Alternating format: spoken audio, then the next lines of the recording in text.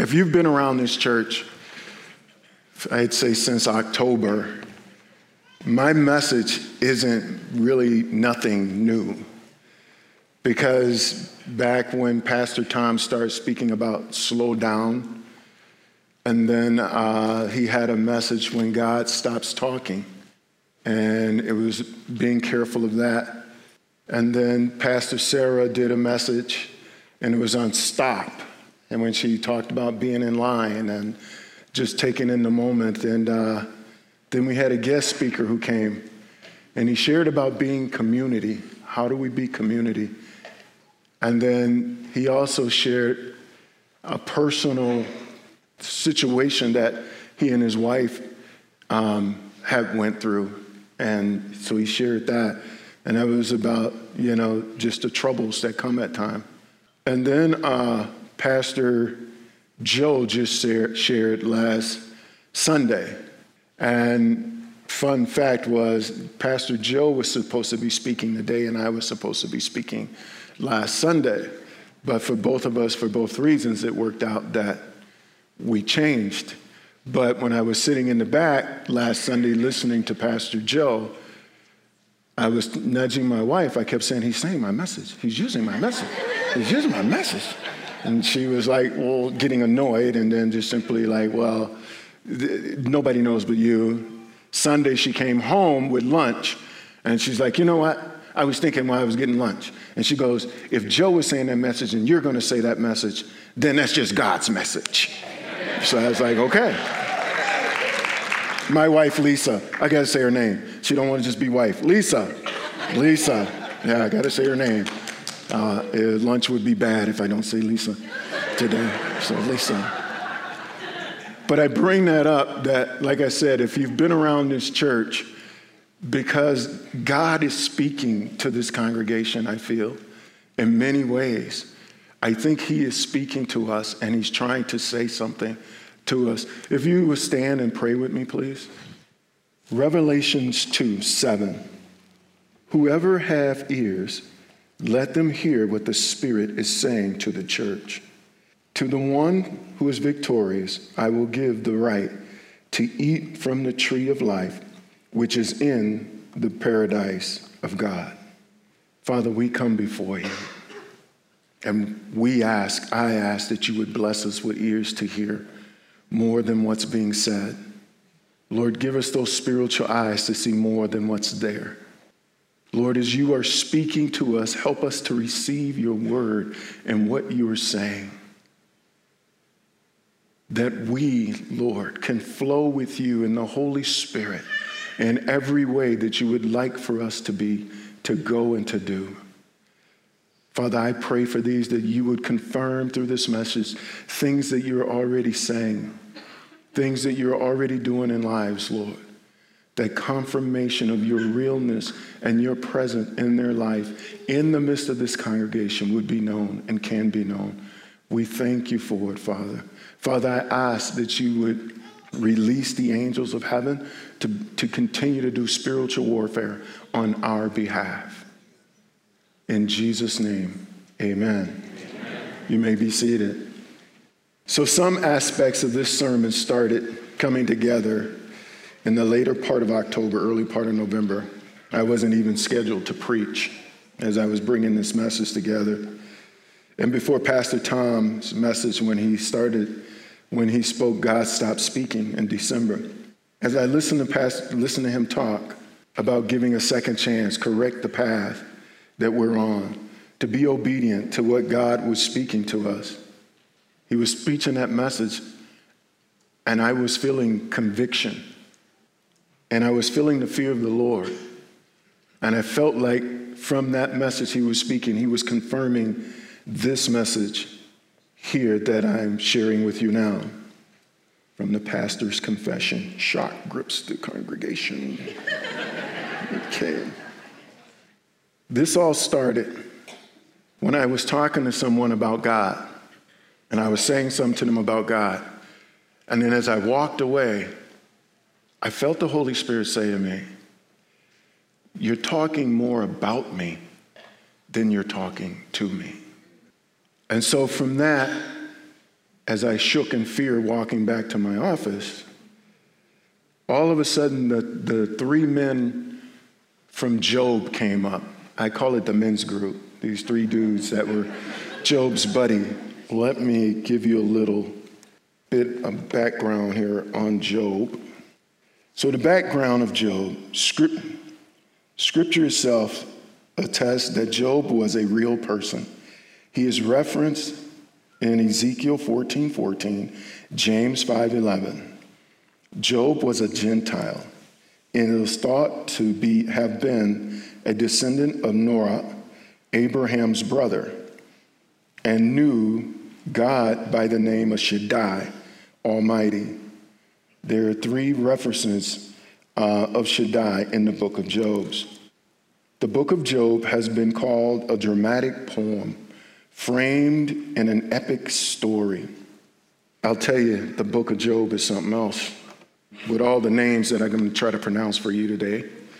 And just a lot of the whole story, it's way in the patriarch period of time is when they're talking about it. But the book of Job, for you that may not know, it starts out where the angels of God were coming into the presence of God, and Satan was in the midst of them.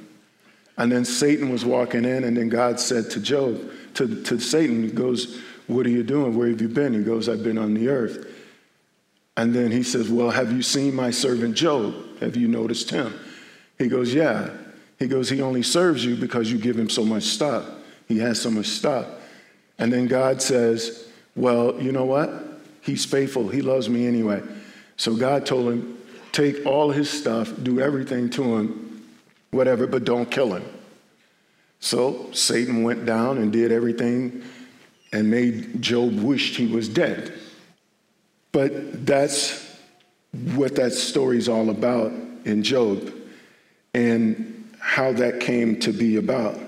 So knowing that, but the point God was showing me in this, the men of Job, is that Job was going through something because of some conversation between Satan and God.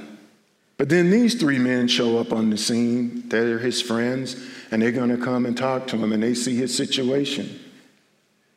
And so when they get there, you know, it's just how I thought they could speak into Job's situation, because they knew the things concerning God. So they just knew this. So their conversation with Job was he had sinned and he had become wicked. And one of the guys, Zophar, my troubled thoughts prompt me to answer because I am greatly disturbed. I hear a rebuke that dishonors me, and my understanding inspires me to reply, surely you know how it has been from old, ever since mankind was placed on the earth, that the mirth of the wicked is brief, the joy of the godless but a moment, though the pride of the goodness of a person is riches in heaven. I mean, you my buddy. You show up in my situation and start telling me all of this stuff that ain't got nothing to do with my situation. They're here, he's telling Job all of this and speaking mightily of this. The other guy, Elsaphrat, I was pronouncing these names, so that's why I'm good. Elsaphrat there, can a man be of benefit to God? Can even a wise person benefit him? What pleasure would it give the Almighty if you were righteous? Right there. I just want to stop with that little part, because as I'm reading this part, I'm like, can a man be a benefit to God? Yes, we can, because of God's grace and mercy in calling us into our identities and our gifts. Can even a wise person benefit him? Yes, because God gives us wisdom and he gives us grace. But I'm understanding that this is before Jesus. This is before the mercy of Christ, that they're saying these things. But yet they're speaking from this place as though they know God's heart. What pleasure would it give the Almighty if you were righteous? What would it gain if your ways were blameless? Is it for your pity that he rebukes you and brings charge against you? Is not your wickedness great? Are not your sins endless? You demand security from your relatives and no reason. You strip people of their clothing, leave them naked. You gave no water to the weary, and you withheld food from the hungry. Though you were powerful, man, owning land, then the other guy. Then demons belongs to God. Dominion belong to God. He established order in the heights. I'm going to skip down to this now, to the kid. This kid's talking. And again, when we're reading this, as I'm reading this to you, one thing I want you to understand in this is when we speak to people, we need to be careful about how we speak to people and those things. And again, these guys, because we know the backstory, they're just all talking.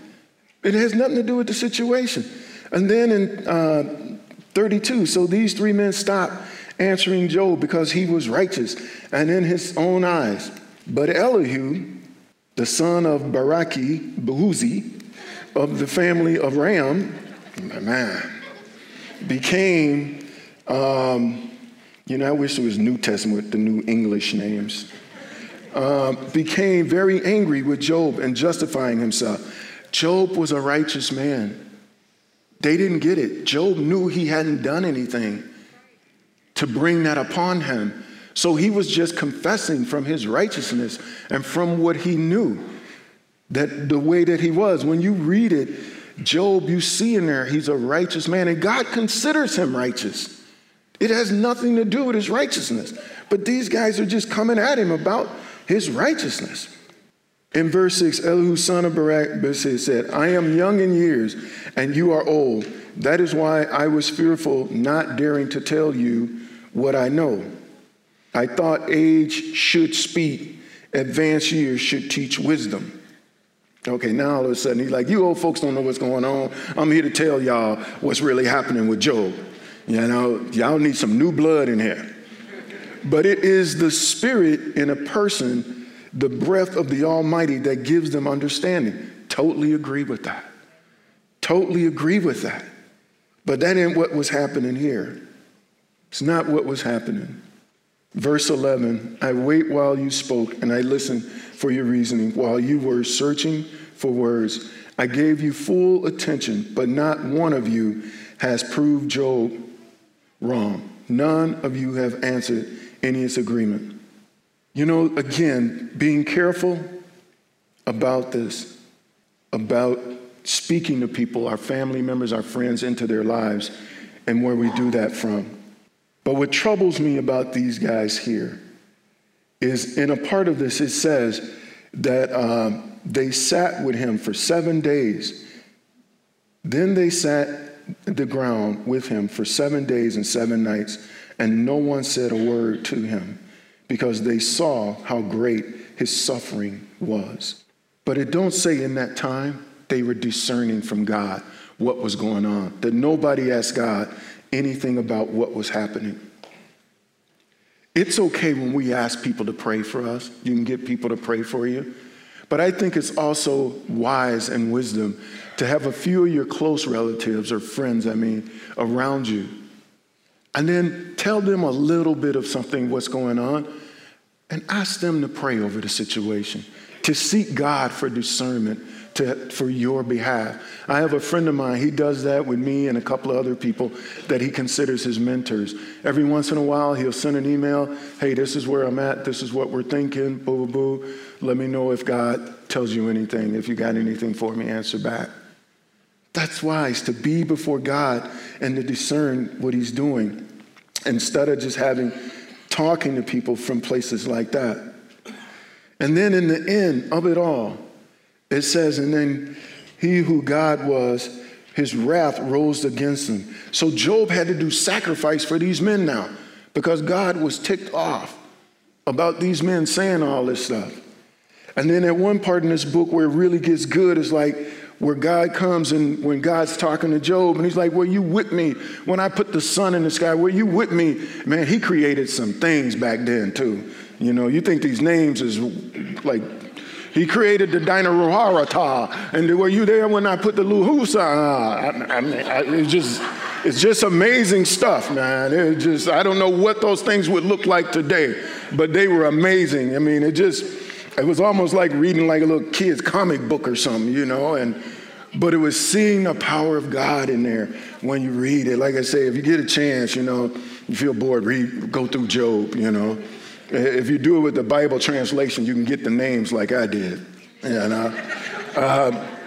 But Job, he had to come back and pray for these guys. And these guys were speaking from this place of just thinking they know God. Now, if a person continues on this path, talking without giving time to stay close with God, it gets dangerous. It gets dangerous. Isaiah 29:13-14. The master said, these people make a big show of saying the right thing, but their hearts aren't in it, because they act like they're worshiping me, but don't mean it. I'm going to step in and shock them awake, astonish them, and stand them on their ear. The wise ones who had it all figured out will be exposed as fools, and the smart people who thought they knew everything will turn out to know nothing. Now I'm going to say, note that for later. But again, here, he's saying, these people make a big show of saying the right thing, but their hearts aren't in it. In one scripture, he says, their hearts are far from me. So the danger becomes that we're coming to church and my heart is far from God. I'm doing this because this morning I asked the first service, why do you come to church? Why do you come? Because if we come to church and we have this in our hearts, that I'm here and I'm making a big show of it, my neighbors get to see me leave in the morning. They like that. You know, I look good in the neighborhood. You know, I just come here because, you know, I like the worship and all of that. God's saying, when the master says, these people make a big show, he knows our hearts. He knows why we're here. When we come to church, God knows these things from this point of view. And like I said, it becomes dangerous that all of a sudden now that I'm coming here and this is a big show, and then I'm telling people about God. It starts to become, I'm telling people about God out of my religion, not my revelation of God. And so therefore, that's what starts to happen to us when we start doing that. And then we start moving away from God. And it's not out of our relationship that we're talking about him. So now all we can do is count on past sermons and stuff that I remember to be telling people about God in those areas. It also gets dangerous for the fact that once we start doing that, and we're getting there in that place where I'm kind of half-heartedly now coming to church, and I've gotten okay to just speak to people out of my religion. Well, the danger in that is Genesis 4:6-7. Then the Lord said to Cain, why are you angry? Why is your face downcast? If you do not do what is right, will you not be accepted? But if you do not do what is right, sin is crouching at your door. It desires to have you, but you must rule over it. After a while, we start setting ourselves up for trouble. Cain had a bad attitude. The thing that we need to know that this story of Job started out with, Satan said, I was on the earth, roaming the earth. I was roaming the earth. And he's saying here, God is telling him, Cain there, he's saying, look, your attitude, sin is about to get you because of your attitude. So that's a warning to us that whenever we're with our spouse and we're in a wrong attitude, be careful, because Satan is at your marriage. When you're doing something with your kids, if you're in a wrong attitude, if you're posturing and you're speaking from just your religion, but not your relationship and not your truth, sin is crouching at your door. Simon, he says, Simon, Simon, behold, Satan has demanded to sift you men like wheat. Not just Simon, but all of them. But I have prayed for you that your faith will not fail. And you, when you have turned back, strengthen your brother. Folks, Satan is still today seeking to sift people like wheat. As I've studied through this, as I've gotten to know this, I understand now how blessed I really am. Because there's an enemy out there who is trying his best to get to me. But a hedge of protection is around me, around all of us when we're in that. But the danger of this is because we're helping him by our attitude. And the fact that gets me is like, he's like, Satan is asking me to sift you like wheat. What galls did he have to go to Jesus and say, let me destroy somebody? Let me have them. Let me destroy them. To go to Jesus. That is such a hatred and set on destroying us. You know, and when Peter did fail, Pastor Tom spoke on this, living the Christian life from our own strength. What else I get about this is Jesus says, I pray for you. I prayed for you. We can't do the Christian life in our own strength. You're going to fail.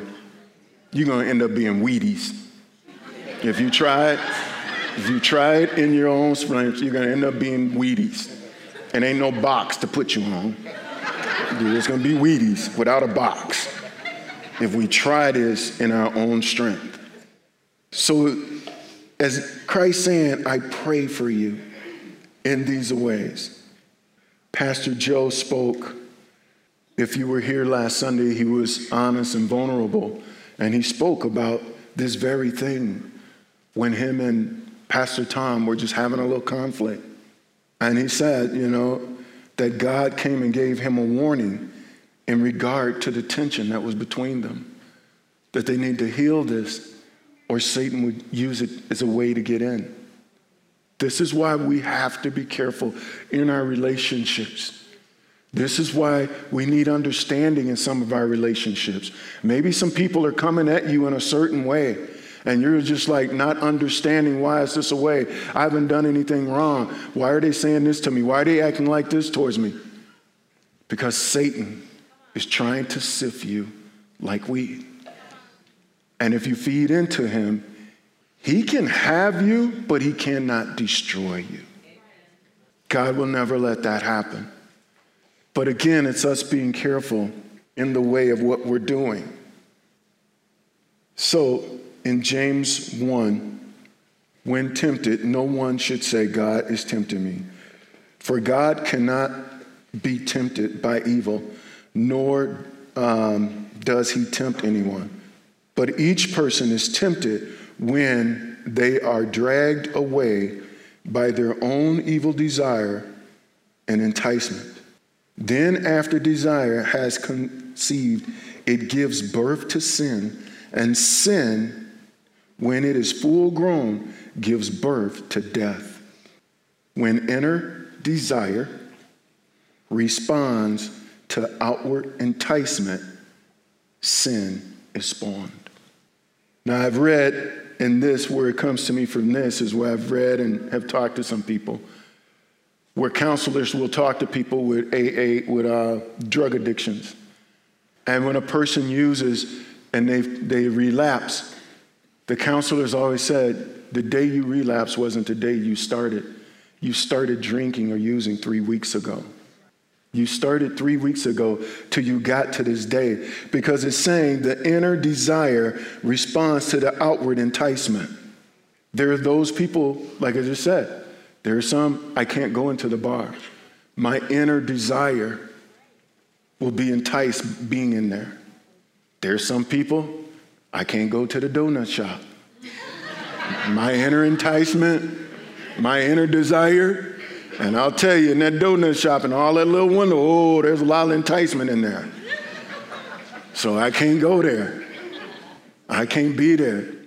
I was over at Firestone over by Easttown Mall, and I was waiting for my car. It was some spring day, so I was out there, and this lady was out there, and she's on the phone. She's talking to her girlfriend, and she's like, girl, yeah, I'm over here. Get my car fixed. And yeah, and then she turns, she's looking at the mall. She goes, yeah, I'm looking at that mall.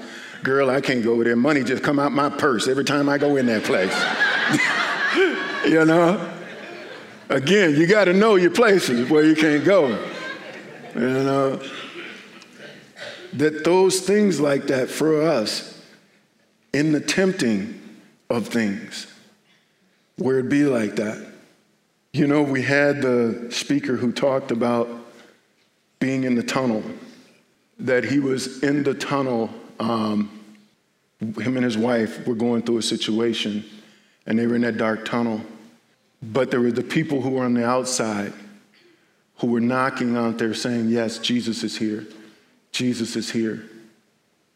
Jesus is still there to get them through that tunnel.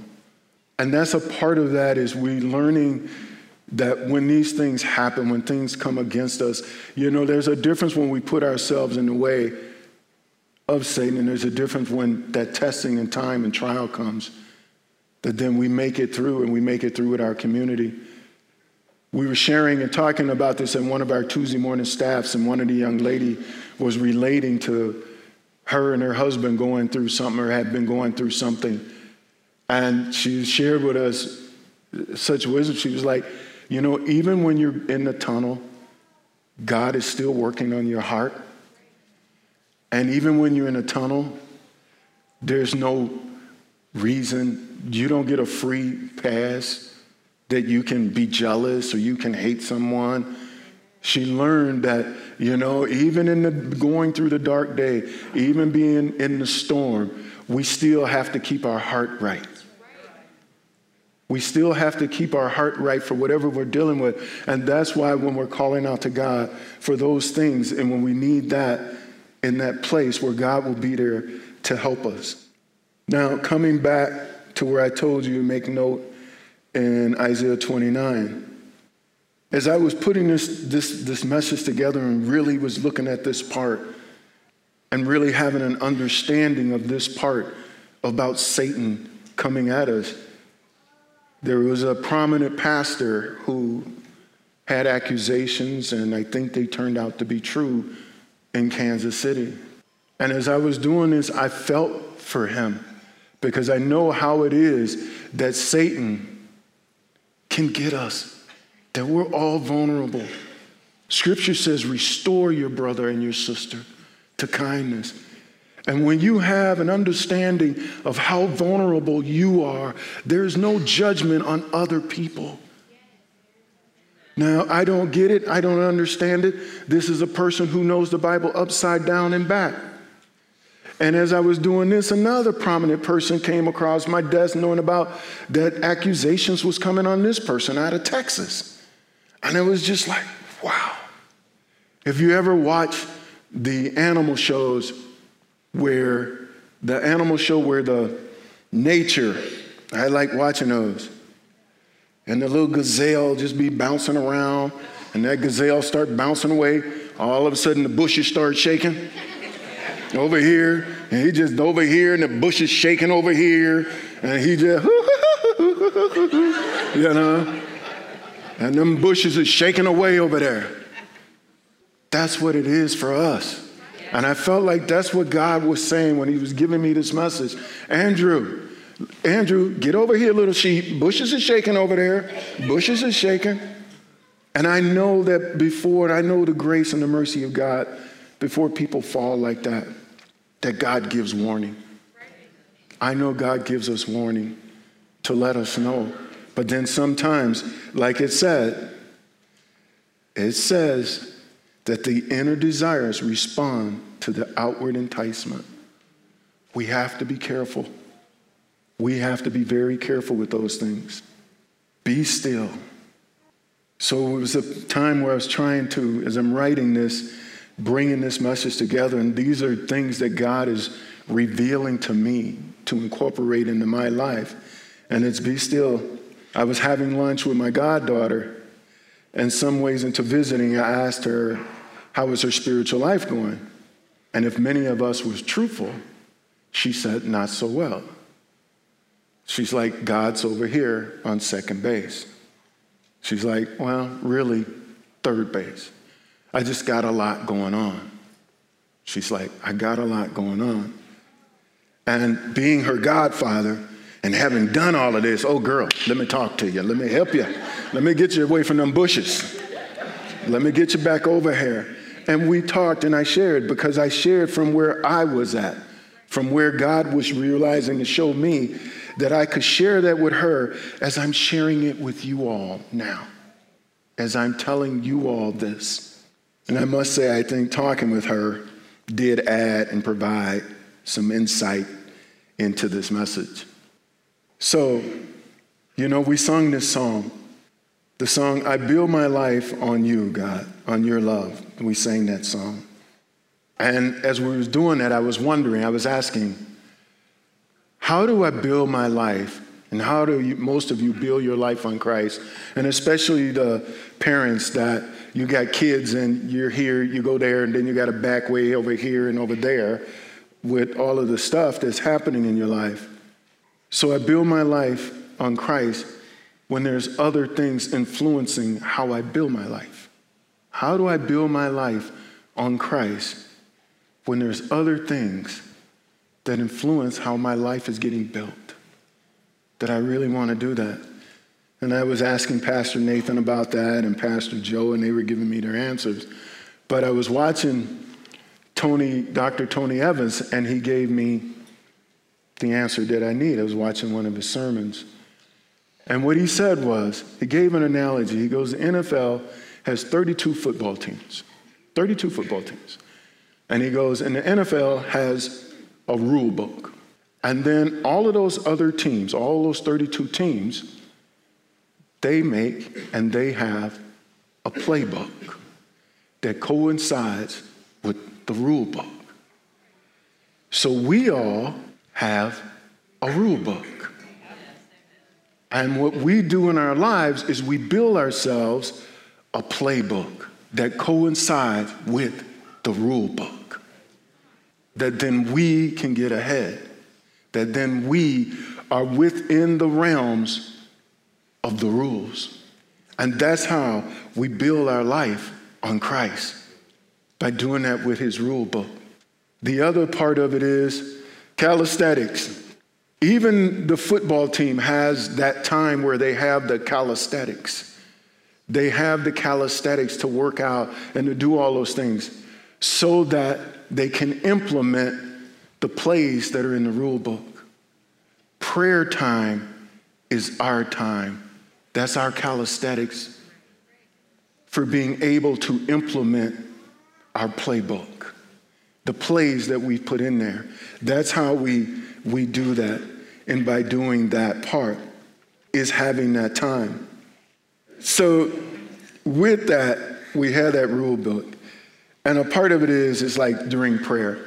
There was one time where Earl Reiner had asked me, he goes, how's your devotional life? And we were in the foyer one day, he was here, and I was like, well, I'll disappoint you. I'm not reading my Bible like doing this. I don't do that. I was like, I live with a consciousness of God. I'm always in conscious of God. If I'm looking at some female, I'm in a conscious state of what God is with me, I'm with him. If I'm doing this, I'm in a conscious state. However I act in the grocery store, I'm in a conscious state with God. I'm like that. And pray for me. I'm really working on being in a conscious state with God on the belt line. I'm failing at that. I'm failing at that. The attitude of Andrew show up on the belt line. I rebuke that. But I just shared with him that I am in that conscious state of God. But being in a conscious state of God, I started to realize, you be at the hospital and people have those little IV drip things they be walking around with. You know, you've seen them. They're shuffling through the hallways with that little silver thing and the little curtain that every once in a while go peeky-boo in the back, you know, as they're walking through and stuff and whatnot. That's being the consciousness of God, is that. But the realness of God is that what we really need is we need that chair. Like my dad many years ago had cancer, and so he had to go get his treatment. And when he'd go get his treatment, he would sit in that chair for like an hour and a half to 2 hours, if not longer. That's what we need to do. Just walking around with a consciousness of God, that's just an IV drip, and that just doesn't do it. And so in verse 10, he says, be still and know that I am God. I will be exalted among the nations. I will be exalted in the earth. The Lord Almighty is with us, the God of Jacob and our fortress. My soul waits in silence for God alone. For him come my salvation. He alone is my rock and my salvation, my stronghold. I will not be greatly shaken. As Pastor Thomas said about slowing down, getting to that place to slow down. We're a busy society. We are a very busy society. We're constantly moving.